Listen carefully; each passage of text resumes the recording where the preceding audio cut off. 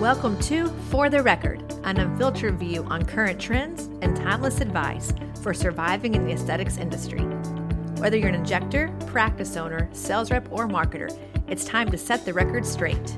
Each week we cut through the chaos and showcase diverse perspectives and winning ideas from the best minds in the industry. I'm your host, Dr. Tiffany Hall, Chief Growth Officer at Aesthetic Record. Now, let's get started on this week's episode. Hey guys, welcome back to another episode of For the Record. We're here in season 3 and episode 45, and today we have on a dear friend of mine, a sexual wellness expert, an incredible injector, a great business owner, and just one of the most amazing people you'll ever meet in your entire life. We have with us today Dr. Joelle Lieman, who is historically an OBGYN, but now she's become a badass boss babe injector, business owner, and has made it to the dark side of aesthetics. So she's over here with us now in our corner, and we have her here today. Welcome to our show, Dr. Lieman, and we want to hear all about you, what you've been doing, and kind of really peel back the layers of you as an injector, a business owner, a mom, a wife, a great friend, all the things that make you who you are, your tapestry, if you will. So welcome today to our show. Thank you so much. First of all, that was just lovely. And best of all, just to be called your dear friend makes me happier than anything else. Yes, I am an OBGYN, and it's funny, people always ask how you transition from, some people call it real medicine, and I find that super offensive now because having been in this field for a decade, I do believe this is real medicine too. We see how important it is to make people feel better, both externally, which often resonates internally. So I feel like it's kind of been a natural transition. I practiced OBGYN in the Boston area for almost 20 years between residency and being here. And like I said, I'm often asked, how did you transition into the field of aesthetics? And it was kind of easy. I mean, I'm a woman. I was getting older. Patients asked me, do I know anything about, let's say, Botox or any injection? So I looked upon getting certified, and that part was really easy. The hard part was growing with it and learning kind of, physically, I have the hands to do it. It's not hard, but it really is hard and difficult to perfect it. And that's what I've learned over the years. So that's been a great journey. I would say probably 7 years ago, people were coming to me about body contouring devices being an OB because they felt like, well, this is a perfect doctor to go after. Women having babies, going through menopause, we definitely transition into times where our body changes quite rapidly. And I really wanted to buy the cool sculpting device. And that's when I thought to myself, or said to my husband, do you think I should open a med spa? And that was it.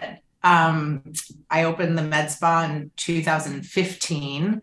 And so 7 years later, I'm running my second one, which we grew enormously. It was small. It was about 1,000 square feet. And now we have a 4,000 square foot med spa and wellness center. And that was all kind of based on having body contouring and injectables. Did I just have a long-winded answer to kind of your intro? No, it's perfect. So you have Elite Med Spa and Wellness Center, and you're in the Boston area. I think you're actually in Needham, if I have that correct, but it's Boston for all of you who are like me and don't know about the burbs. So you're in a very heavily competitive area. First of all, I'm sure it's freezing ass cold there right now, so bless your heart. It is freezing. It's cold in Texas right now. But I think that you've done, what people want to do, right? The transition of going from one specialty to another specialty and kind of starting in a sense over, I mean, not entirely, but in a sense over with a whole new business model. So at what point, just to kind of peel that back, at what point did you say to yourself, like, I've delivered 1 million babies, I've done surgery and deliveries and all these things for, 15, whatever years, I'm done here. Like, what was the day that you walked in and said, you know what, this is my last day, lock the office and get out of here? Well, honestly, Tiff, it didn't really work like that for me. I didn't know that I was done. I really feel like everything I do, I'm not as, I hate to say this, I'm not as thoughtful in planning. So I didn't go home and say, I'm quitting and I'm starting something new and I need a business model. It was just almost like, okay, let me just try this. And I was continuing to I had to stop doing major surgery. And that was mostly just malpractice insurance. It didn't make sense. I wasn't able to really follow through with those patients the way I want to, but I peeled it back little by little until I was really ready. And I think there was a monkey on my back, so to speak, of like, how do I give up this really, I mean, it's a major sacrifice to sacrifice 12 years of your life for training and then think, okay, I'm going to give it up and inject Botox every day. That's not really what happened. So it was a slow transition. The overnight thinking was very much like, can I afford to do this? Because I'm, signing a lease, which I have never done outside of my home, and start business. And I didn't know if I was going to be profitable. I had no idea how it was going to work. But as I was more and more profitable and I realized it became more of my everyday, I was able to step away and also have the security that I was doing something that I really believed in and was still medicine. Because I do think there were many of my peers that were like, oh, Joelle Lieman sold out. And now they're like, no, she was the smart one, because they're killing themselves, taking call all night and being exhausted. So it really was more of a natural transition till the time where I realized my time wasn't worth going to the clinic anymore. It really felt like it was volunteer work. And while that transition happened, I was lucky enough that sexual wellness became such a huge part of aesthetics.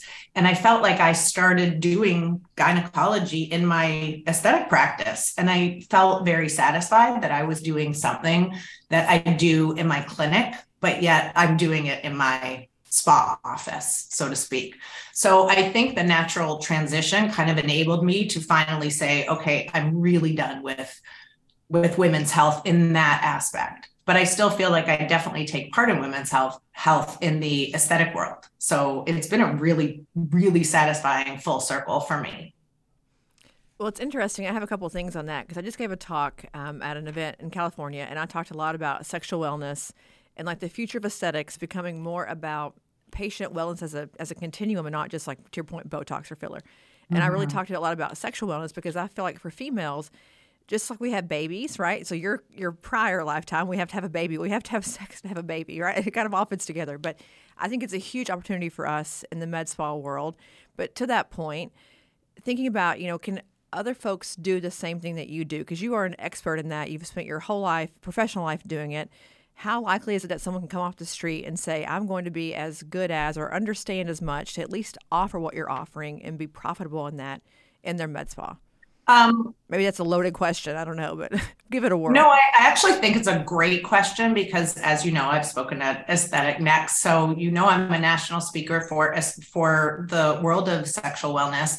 And I think like anything we do, let me back up a second. When I was training residents and training medical students, the medical students are always like, I don't know what kind of field to go in. How do you decide?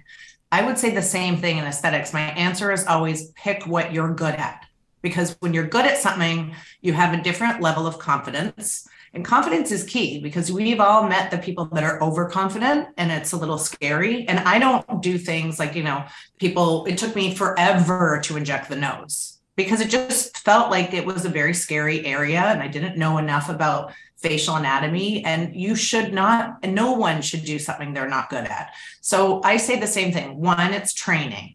And, I can plug my own academy here. I have Elite Academy and I'm doing trainings. They're great one-on-one.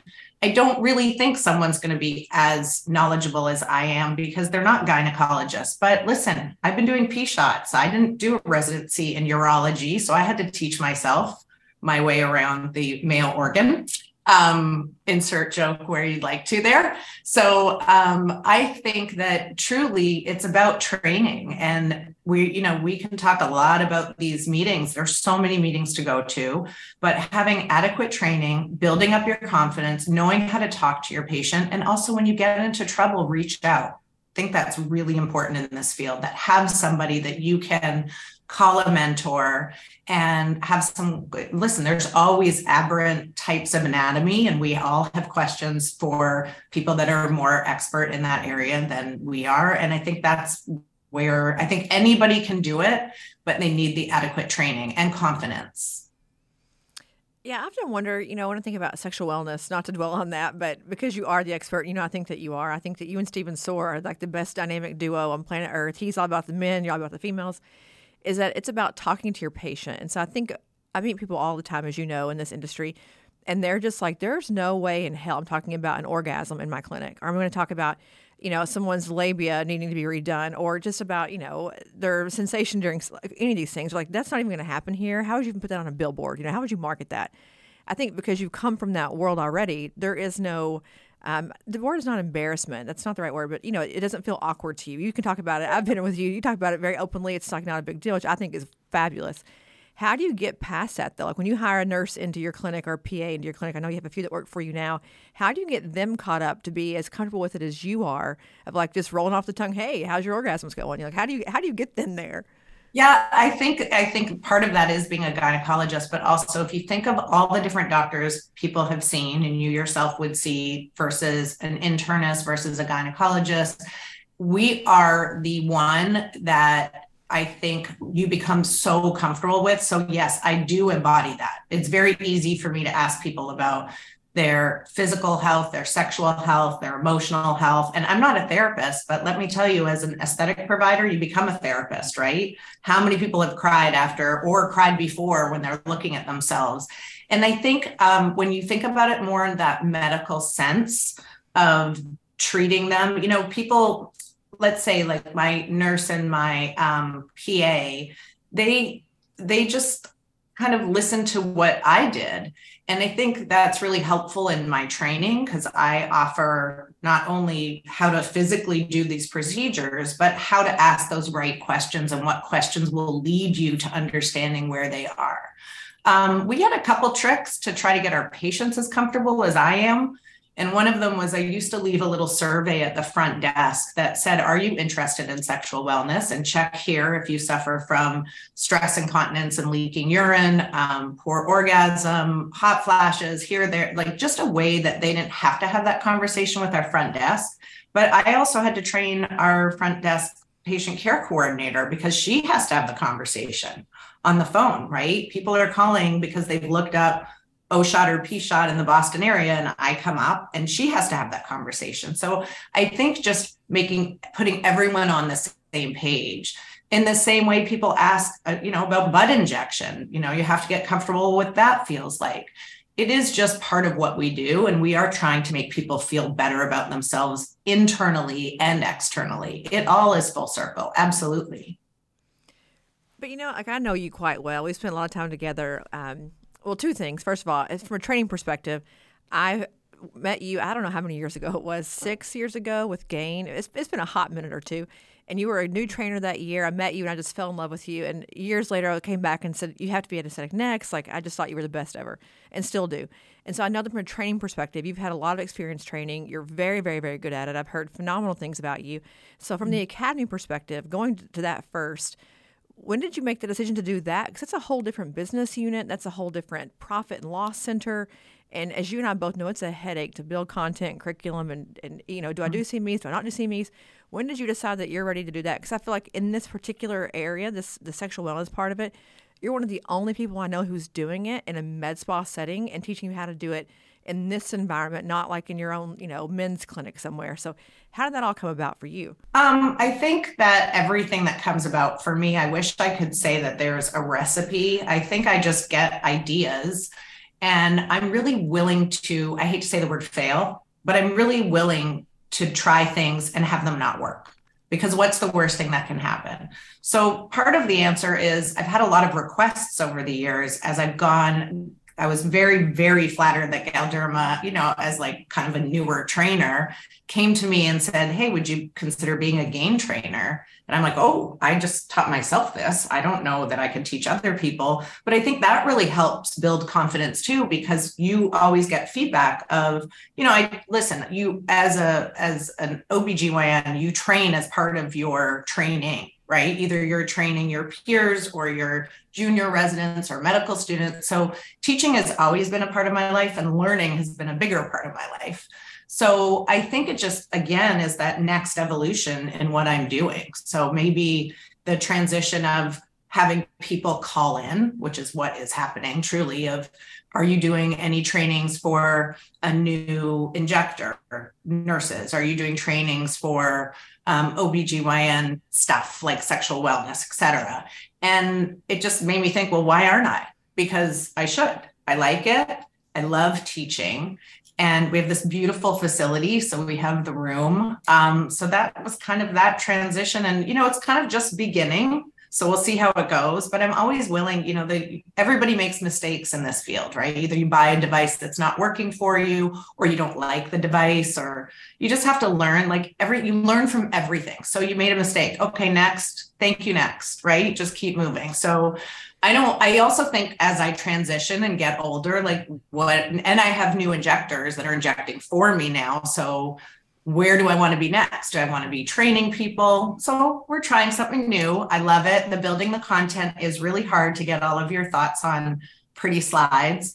But we're really excited about Elite Academy. I think it'll be the next transition into my next phase.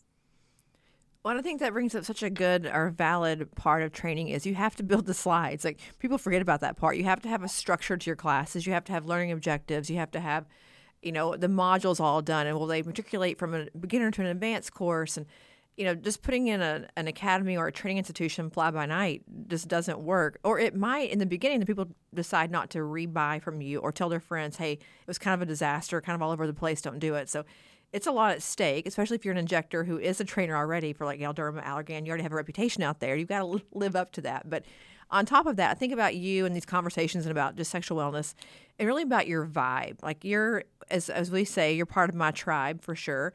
And one reason for that is because you're just a very open person. You're like, you have a very chill vibe about you. I feel like I can come to you and tell you, hey, I killed someone. Let's go bury the body. You'd be like, okay, well, probably had a bad day. I get it. You just kind of vibe with me, with everyone. And I think that's part of your magic with what you're doing with the sexual wellness part is that you feel as a person coming to you very eager to be open with you and to kind of tell you all the troubles and you just help and you listen and you're just great at that thing. But we have lots of med spas who aren't that way, right? They're like factories and they're all about the look amazing, be an influencer, look so beautiful. How did you decide that? How do you make your DNA of your entire practice feel like you feel? How do you teach that or instill that in your people? Or do you hire people who are like you? Like, how do you create that persona? Because I think Elite, even on the outside looking in, it feels that way, even with your branding. Everything about it feels like you. I think it really is a reflection on me, but not me as my name. I thought it was really important when I built this that it wasn't just me, because it takes a lot more than just me to keep this thing running. And also, I want an exit plan at some point. So I wanted to build an experience. And from day one, our first, even though it was really small, it was super luxury. And I do like my luxury. I wanted it to feel like the Ritz, I don't want it to feel like a clinic. I've worked in a clinic for 20 years. They're sterile, they're awful. Those stirrups are awful. So from every experience that they had coming in, the importance of that kind of luxury treatment, that white glove experience, probably my background actually in gynecology helped with that because, it is a service industry. You call especially in the US, because I'm Canadian, we can get into that. But you have your phone, your doc's phone number on you have all access. And I wanted that experience also. So the spa experience for me had to be completely medical looking and feeling in the way that you trusted where you were. It's not somebody's house that we're injecting you during a Botox party or whatnot. And also you had this level of professionalism as well as this family experience. So listen, I've had staff come and go, not that many. I've had the same people for a long time, but we really have a very family feel here. When patients, we know somebody passed away in their life, we send them flowers. Like we really, and this sounds trite, especially during a podcast, but we really do care about these people. And I think that's the feel you get here. So you get that luxury, you get that white glove experience, you have complete professionalism with the people that are treating you, and then you have a family experience. So I think those are the types of staff that always are looking to work with me because they like that. They want that type of environment. Well, I think too, you're in a place that's like crazy competitive. I mean, Boston is, it's like Dallas here. There's a med spa everywhere in Dallas, but Boston, you guys have surgeons. People are, doing this everywhere. How do you make that stand out from a marketing perspective? I think about this all the time, even with the Aesthetic Record. How do I convey to my audience looking in on a single ad, a digital proof, an Instagram ad, who I am as a company or who we are as a company, and get that to kind of pull through? So from like a busy injector clinic standpoint, how do you market that? Like, how do you convey that message out with the click of a button in one, immediate Instagram post? Yeah, I think that's probably the hardest thing in our field. And I think, and we've talked about this personally as well, that I think you can get really stuck on this. I have 3 teenage boys, so I'm lucky that I don't hear a lot about the Instagram drama that my friends with girls do. But I think you can kind of get into your own head a lot when it comes to competition. And we're all different. Listen, often I'll say to my patients, we're like hairdressers. There's one on every block. Find somebody that works for you. And if we don't, then go to somebody else. This is your face. So I think there's tons of competition. And if I get in my head and start thinking about it all, I think I'm going to go down a very dark hole. So the best thing for me is about 2 years ago, I hired an internal marketing person to take that whole, oh, I got to video this. Oh, I got to do this. Oh, I got to look beautiful. And I took that completely off the table and gave it to someone else who, lucky enough, we could hire somebody because not everyone has that budget. But that's helped me a lot because I don't think about it. I don't care if my hair is wet and I'm trying to describe something and she says, it doesn't matter. Just say what you're saying because it sounds great. So I do think that's part of our platform. It has to be. But if you're just videoing constantly, and this isn't a social media talk because I am not a social media professional, but if you're just constantly showing what you're doing, where you are, and you're not making it look a certain way, they do have a sense of what your clinic looks like. What does your office look like? Because I'm talking on Instagram exactly the same way I'd be talking to anybody. Makeup or no makeup or whatever. It's not like it's not all staged. And that way you really do get a real visualization exposure to what it is that we do. But I really do have to say, I don't have the answer to that. I just feel like I tell my kids this all the time, stay in your lane, do what's working for you, because the only thing you can control in life is you. You can't control what other people are doing. And there's enough to go around is the truth, Tiffany. There really is. So if we all get up in our heads about what so-and-so's doing, then we're never going to succeed in anything in life. Yeah, I think about the Chicago girls all the time, like Danny and Rana and Brittany Crosdale. That whole group, they've done the opposite. They've all band together and said, we're going to be this tribe of Chicagoans. I don't know what you call it. That I don't know. Who knows? And they've just kind of decided that their own standard of care and how they're going to operate as a group, which I love because to that point, there are so many wrinkles to go around. So many of us, whether it's sexual wellness or body contouring, whatever it is that we need, and they've kind of just made a pact. And I think about oftentimes people like you, because you are very much who you are all the time, is it looks so much different for some on Instagram. Like I meet them in person, I'm like, are you sure that's you? Like your pictures are no longer, they're not filtered anymore. Like people always say filters. I don't even know how to filter. I have no clue how to filter anything. So if you're looking at my pictures, good luck with the filtering because I don't know how to do it. I look like an idiot. Like I have like weird, hyper like diluted looking face and kind of crazy stuff. But I just don't have the energy for it, frankly. But I think to the point of you as a person, your personal Instagram, the one that has your name on it, it's your professional personal Instagram, is kind of one brand. Elite is another brand. Is your person managing both of those? Or are you managing your own named Instagram? Yeah. So my personal / professional.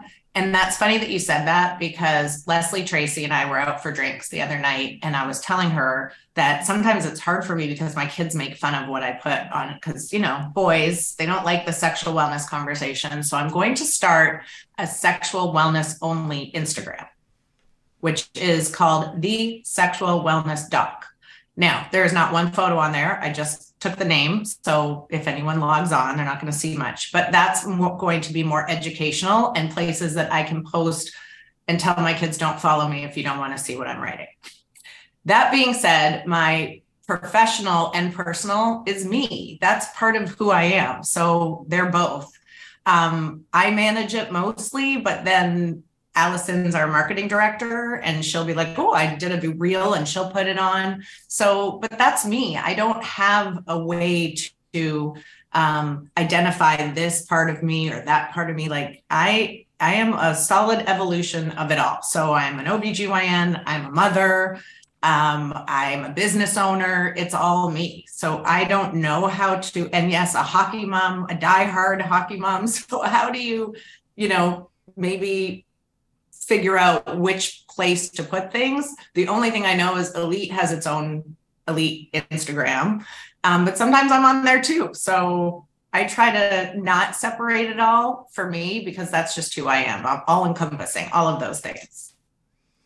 Yeah, well, I love that you said in the beginning of this that you kind of kept yourself out of the main brand from like an exit strategy perspective, from a selling to practice later on, which I think, by the way, if you've ever heard me talk, anyone in business, sessions, it's genius. Don't ever put your name on the door. I think it's a terrible choice because you cannot exit.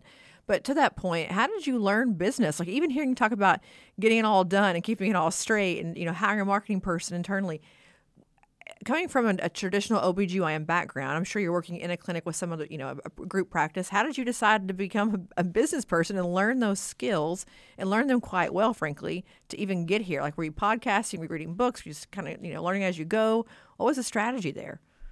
I wish I could tell you I had a strategy. I was raised by a single parent, and we were very, very close. Sadly, she's passed away, but was an incredible businesswoman, and she learned on the fly. She didn't have a great education. She was a fashion editor and turned out writing for our national newspaper. And she kind of just taught me to just keep going and try things. And I feel like I've kind of taught, not to insult people that actually have an MBA, but I felt like I'd given myself one, and I keep learning as I go. My husband's a mathematician, very, very exciting. So the one thing I don't love are the numbers, and he'll ask me these questions. I'm like, hold on. So, you have to hire people that are good at what you need. I have an incredible accountant to help me, and she'll tell me, you need to buy something big at the end of the year. You need to, and it's a little bit like trial by error for me. I wasn't great with, I'm going to have a business plan, and if this works and that doesn't work, I just want to try things, and I try them because I'm super, super passionate about life, and it sounds fun, and let me just give it a go. And I'm lucky enough that, day one we were profitable, and so far we just keep expanding, and I just keep trying new things. And if it, I really want to underline, if something doesn't work, it's not like this huge failure. It's kind of like, going out for a drink with somebody you thought was going to be a good friend, and then you're like, didn't really like her, moving on, or him, whatever. Just move on, try something else. So I wish I could tell you I had like a cookbook recipe for trying or doing business, but I really don't. I've learned a lot as I've gone, and I've made mistakes that I wouldn't repeat. So I think that it's not great advice, but because some people just need more organization, and I have exit strategies for when things aren't working, how long I'm going to let them look like this. And, small mistakes, just let go of. And I've gone through many different external marketing things. I've just tried a bunch of different methods until something's working. I love it. It's like fail fast and fail forward. I make mistakes every day here too, and I beat myself up about it. I have all this regret, and I try to think about that a lot. I'm just like, let it go and move on, because you can't tackle the next challenge if you're still weighed down by the one that you just finished. So I think that's great advice for anyone who's listening. But to that same point about being in business, it's funny when I go out with all my girlfriends. You guys are all like influencers. You're all like, your Instagrams have thousands and thousands of people who follow you. You're, big names. And I know that you have a celebrity clientele just because where you are in Boston. And I was at that meeting again this weekend in California last weekend with Ponta, who we all know. She does Kylie Jenner's lips. And she's like, listen, I don't ever give a discount to anybody. I don't care if you're the Queen of England. I'm full price. And so I'm curious for people who are, like you're already established. What is your perspective there? I know you've got a football team there close by in Boston. I'm sure you have some football wives that you treat and other people. How do you go with influencers and like building your brand through the influencer channel, through the celebrity channel, and staying, again, profitable and not giving away the house to get in big names that you can, put on Instagram? Yeah, first of all, I'm not that excited about celebrities. I mean, so far I haven't been. We have an enormous amount of sports people that come to us. Celtics wives. We have had a Celtics player who's no longer on the Celtics. We've had Bruins players. We've had Patriots player and wives. But I don't treat them any differently. I mean, my staff are a little bit heartthrobby when they come in and they go nuts, but I've never treated them differently. The one thing I did, I had never had the experience where I had to treat someone in their home before. Home being a beautiful suite at the Four Seasons. So we got a call that this person wanted a facial.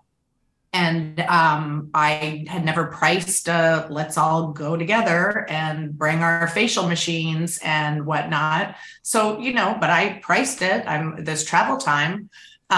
What I did, hoping that would maybe lead to some Instagram fame, is package our skincare for this person and gave a little gift of our skincare. But I think we do 2 sales a year. We do one for Black Friday and we do one in the summer. We started, again, this is the trial by trying. We tried it one summer when most of our staff were away, and it did incredible. And there's something to say, and I've taught the girls this at Elite, there's something to say for when you as a consumer have purchased something and you have a gift card, you're more willing to spend money when you go to that place because it feels free. So I don't have an issue with doing a sale a couple times a year because that's already pre-sold, right? So they're more willing to then buy a product or add on a service. So I've never really discounted the celebs. Maybe I should. I don't know, but I've never done it. I've never looked for a barter system with someone as a patient to come in for some celebrity. We haven't needed to. And the truth is, I think you should stand by your service. And I don't know that it's necessary. Well, to me, it seems opposite. Who can afford to pay for it? A celebrity. It's like all the free things you get when you're, in fashion. Of all the people who could afford it, the celebrity can afford it, not the everyman. But no, it was a cool conversation in the weekend because she was like, I don't give away anything for free. If you come to me, you're going to pay full price, and my brand is growing. So why would I change that? And there was a big debate about it, like influencers and Instagram content, and I don't know. I don't know that I have an answer either way, except for you do you, and if it's full price, it's full price, right? Like that's just what it costs. So I think it's a great idea, and I love the idea that you do a sell with gift cards. I believe in that so much that they've already paid for it. It's a sunk cost. Everything else now is free. And kind of timing it around when your tax bill is due or when things are due that you need to have a big cash influx, then have a sale, get the money in, pre-sale. So I think that's a genius idea as well. But to that point, just thinking about your staff coming in, just give us a quick idea of how you recruit and how you hire and onboard. I have to say the hardest thing for me beyond the numbers and finances, which I do not enjoy, but it is part of what we have to do, is HR. I think it's really hard. It's hard because I am so emotional and I really care about my staff. And you have to separate yourself somewhat. You can't be a leader and a friend, but you can be friendly as a leader. And that's hard for me to learn. People have gone through some really difficult times and I want to be a friend, but I also am running a business. So I think I again made a mistake, definitely hired somebody that I shouldn't have hired. And I fired this person within 3 months because it was a mistake. It wasn't a good fit. And I think just like anything, it's all about the fit, right? If somebody doesn't, care about combing their hair and putting it back and looking a certain way in an aesthetic industry and is coming in late or, it's not a good fit, move on. People that aren't trustworthy. And we've been so lucky. I mean, my patient care coordinator has been with me after 3 months of opening, is still with me. And she is by far the most trustworthy, nicest person. She knows every single one of our patients. I think we're a family. That is not trite. That is the truth. We are absolutely a family. And I think just treating people really well and also being stern when you need to be. Like it is fun to work here, but then we have to stop having fun and work. So it's hard. I definitely think HR is a really tough thing. We have a fantastic office manager who, again, has been with me for now 7 years. I put a lot on her because I think having that separation is really helpful. People feel more comfortable maybe talking to her about little complaints between the girls and things that happen, because that's life when you work with women. And as a gynecologist, I'm always working with women. So yeah, just separation is, I think, important. But we get resumes daily. People want to work here. And I think you have to pick and choose what the right fit is. Yeah, there's an influx of people everywhere right now who want to be in injectables or in med spa land. And I think some of them come in already qualified with a Rolodex of patients ready to go. And some are like, hey, teach me, I want to learn. Loaded question. Which one do you prefer? A newbie who you can teach and train, or an expert, or self-declared expert who has already a group of patients coming with them? I prefer the first, and maybe not a newbie, but definitely somebody that can understand my general approach. People that are more senior tend to have a harder time learning. I wouldn't say I would put myself in that because I love to learn, but people in this industry that have, I don't want just your clientele. I like our clientele and I want to continue to build our clientele. But they're kind of set in their ways a little bit.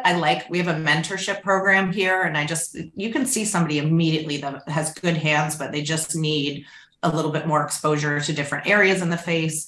The PA that started with me a year ago had limited experience. And so what I did is I scheduled her on a day where I'm here so that she could always come in and see what I was doing, and I could pop in and help her. Because one thing that happens in this industry, which is kind of sad, is we all just get into our own groove and we do things our way.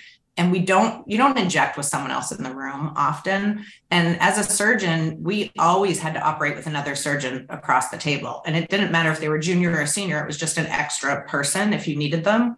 And I really love that because you would learn. You always, even when I do a teaching for brand new people, I learn from some things that they notice that I wouldn't notice. Or language they use that may be different. So I actually prefer a little bit more of the mentorship. Not in a controlling way, but more so just, I'm good at what I do and I'd like them to see my vision. That's not to say if somebody wasn't the right fit and was more senior that I wouldn't entertain that idea, but I think someone kind of a little bit in between is perfect. I think you're the first person in 45 episodes who's ever said, I like my clientele, I want to keep my clientele. I think people get really confused about, hiring in someone else's Rolodex, and your patients are kind of your vibe, right? You've attracted people who are like you. Your vibe attracts your tribe, as they say. And so I think bringing in another person is like Russian roulette of like, who are their patients? Are they pains in the ass? Is it going to hurt the front desk? Is it going to hurt the patient care coordinator? Like, you have no idea what you're buying, right? Kind of sight unseen. So I think that's a great philosophy of like, I have my own and I like who I've brought in. But, kind of second to that, thinking about people coming into your practice and, learning from you. You're yourself a big learner as well, as you said. I know that we went to MCAS together in Paris. You just went to a Canadian event not long ago. You're going to Beauty Through Science, I think, in 2 weekends. So how often are you getting trained yourself so that you can stay abreast of the newest, latest, most innovative, techniques? Well, it's funny because I'm going to BTS in next week already in New York. And then I'm actually going to go do a one-on-one with Dr. Charles Reynolds is the pioneer of the O shot and P shot. And prior to opening Elite Academy for Sexual Wellness, I want to learn from him as he is the pioneer. Now, there was a part of me that was like, wait, I'm a gynecologist and I'm going to go learn from an internist how to inject the vagina. And I've been injecting the vagina for ever, but also doing O shots for already 5 years. But I just want those pearls. If I'm going to open my own academy, then I want to be elevated. And I think that's what education's all about. What is scary about these things is the sticker price, right? The first time I looked at a conference, I was thinking, when you go to an OB conference, it's maybe $500, but these are thousands of dollars. But I think what it boils down to is you get that back 100-fold. And I think education's so great. I mean, I wouldn't have met you if I didn't go to conferences. So I do think it's great for peer building, relationships. You learn so much more than just injection and anatomy. I always need the refresher. I love anatomy. But you learn so much more. You learn about marketing and business building. And I just think it's part of our field. And I try to, my kids are a little older now, so there's not as much going on at home. So I feel like I have a little more freedom. And also our med spa is just running on its own. I have my own injectors now. Every time I left previously, I would feel like I was losing business. But now that's a well-oiled machine. So I think probably once a quarter for sure, I'd like to go to a conference, and they're always in fantastic places. They always have incredible events. Networking is bar none my favorite part. But I try to go, I would say 4 to 6 a year.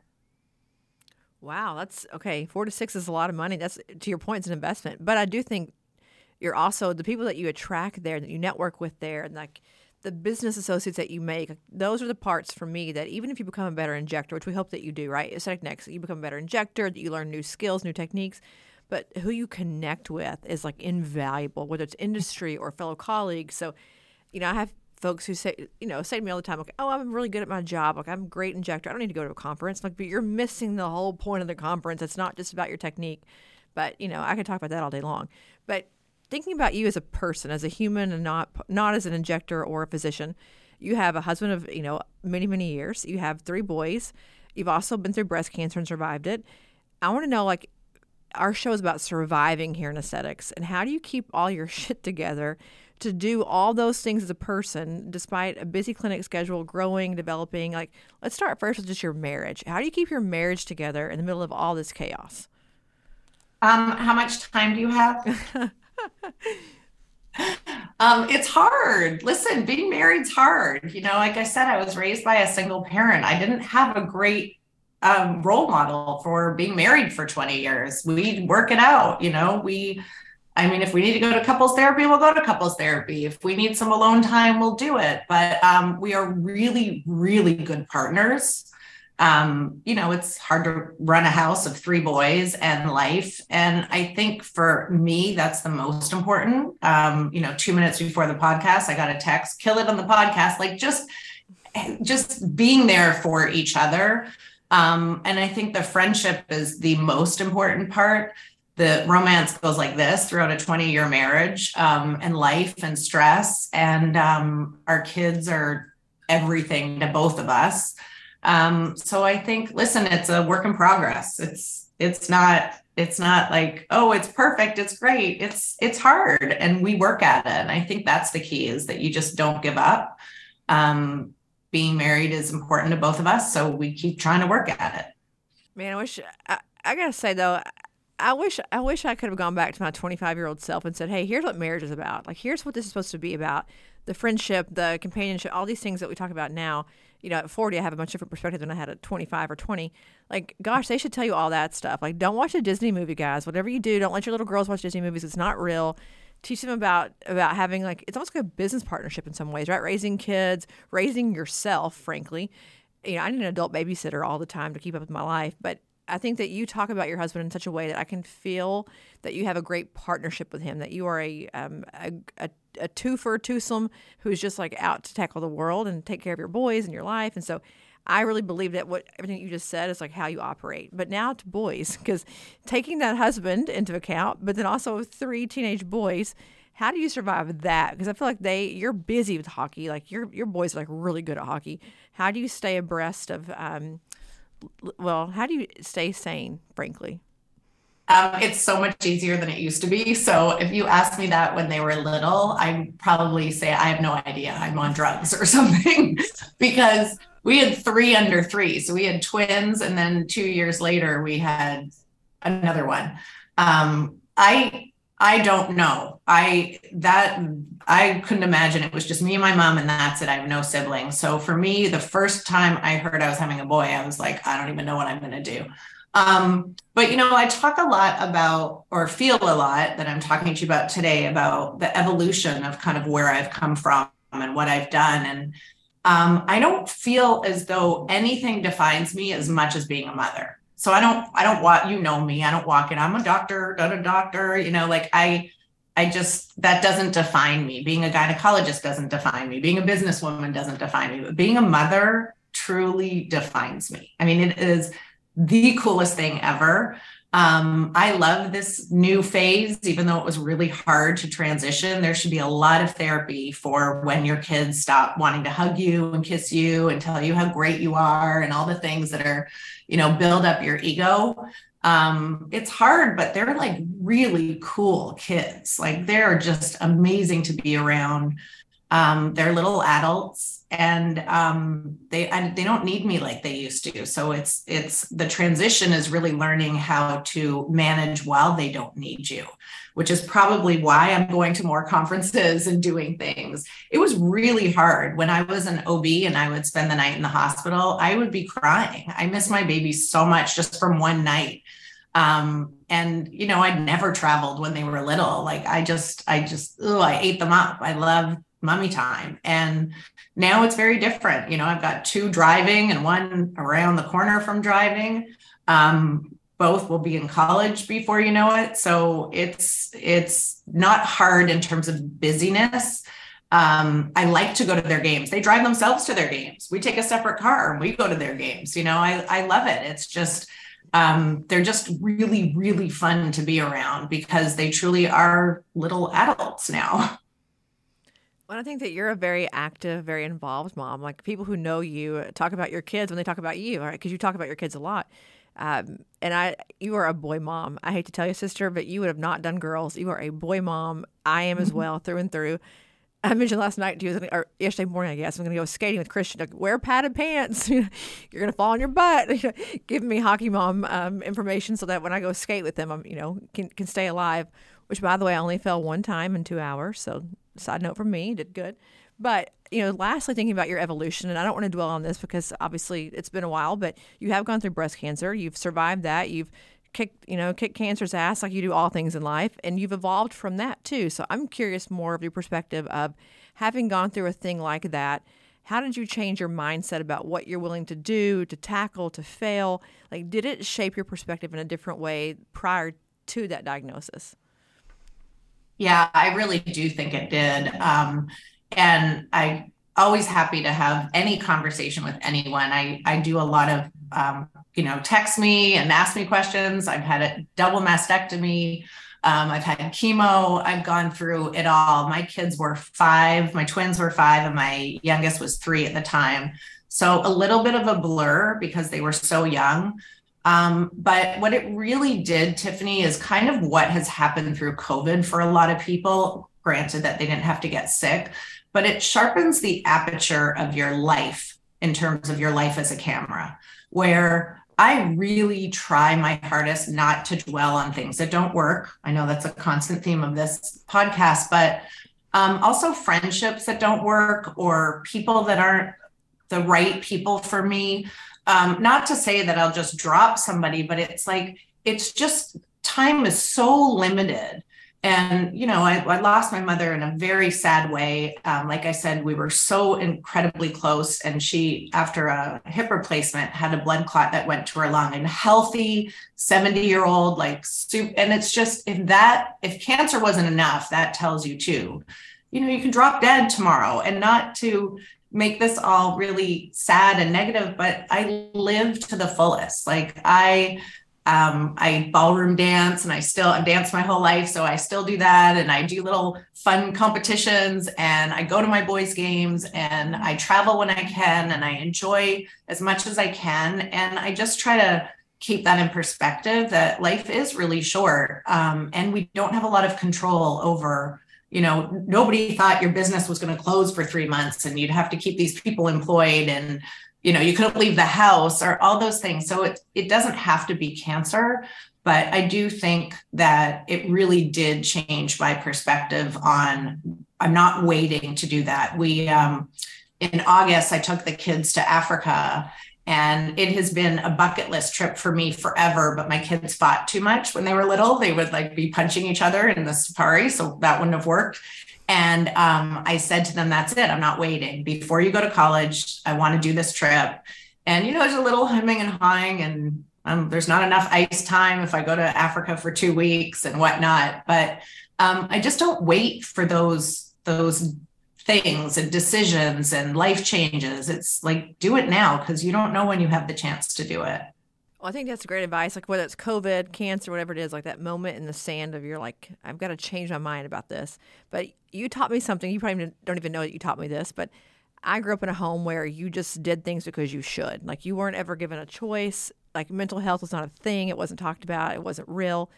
And we were together one day and you said something like, you know what? I just don't need that in my life. Like I'm old enough and grown enough to say that I'm not choosing that for me. I'm going to let it go and not go and just not do it. And it was like the first time in my entire life that I had permission to say to someone, like, I don't have to have that. Like, I know I should go because it's the right thing to do, maybe, but is it? It's not the right thing for me to do. It's the right thing for them for me to go.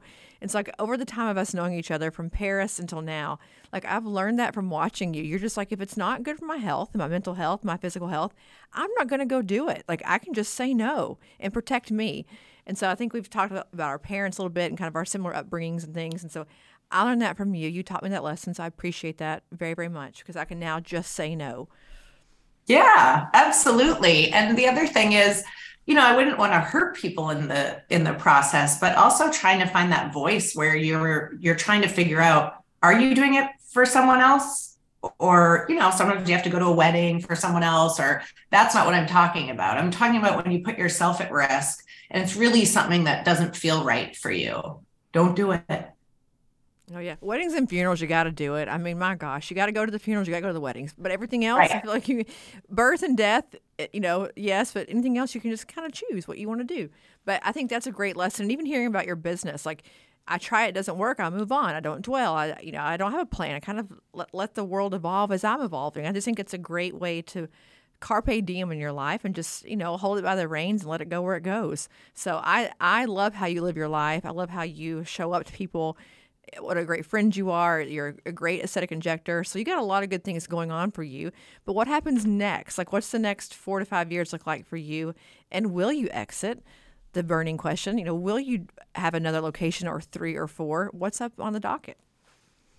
It's interesting because in the last few years, I've had a lot of requests of selling.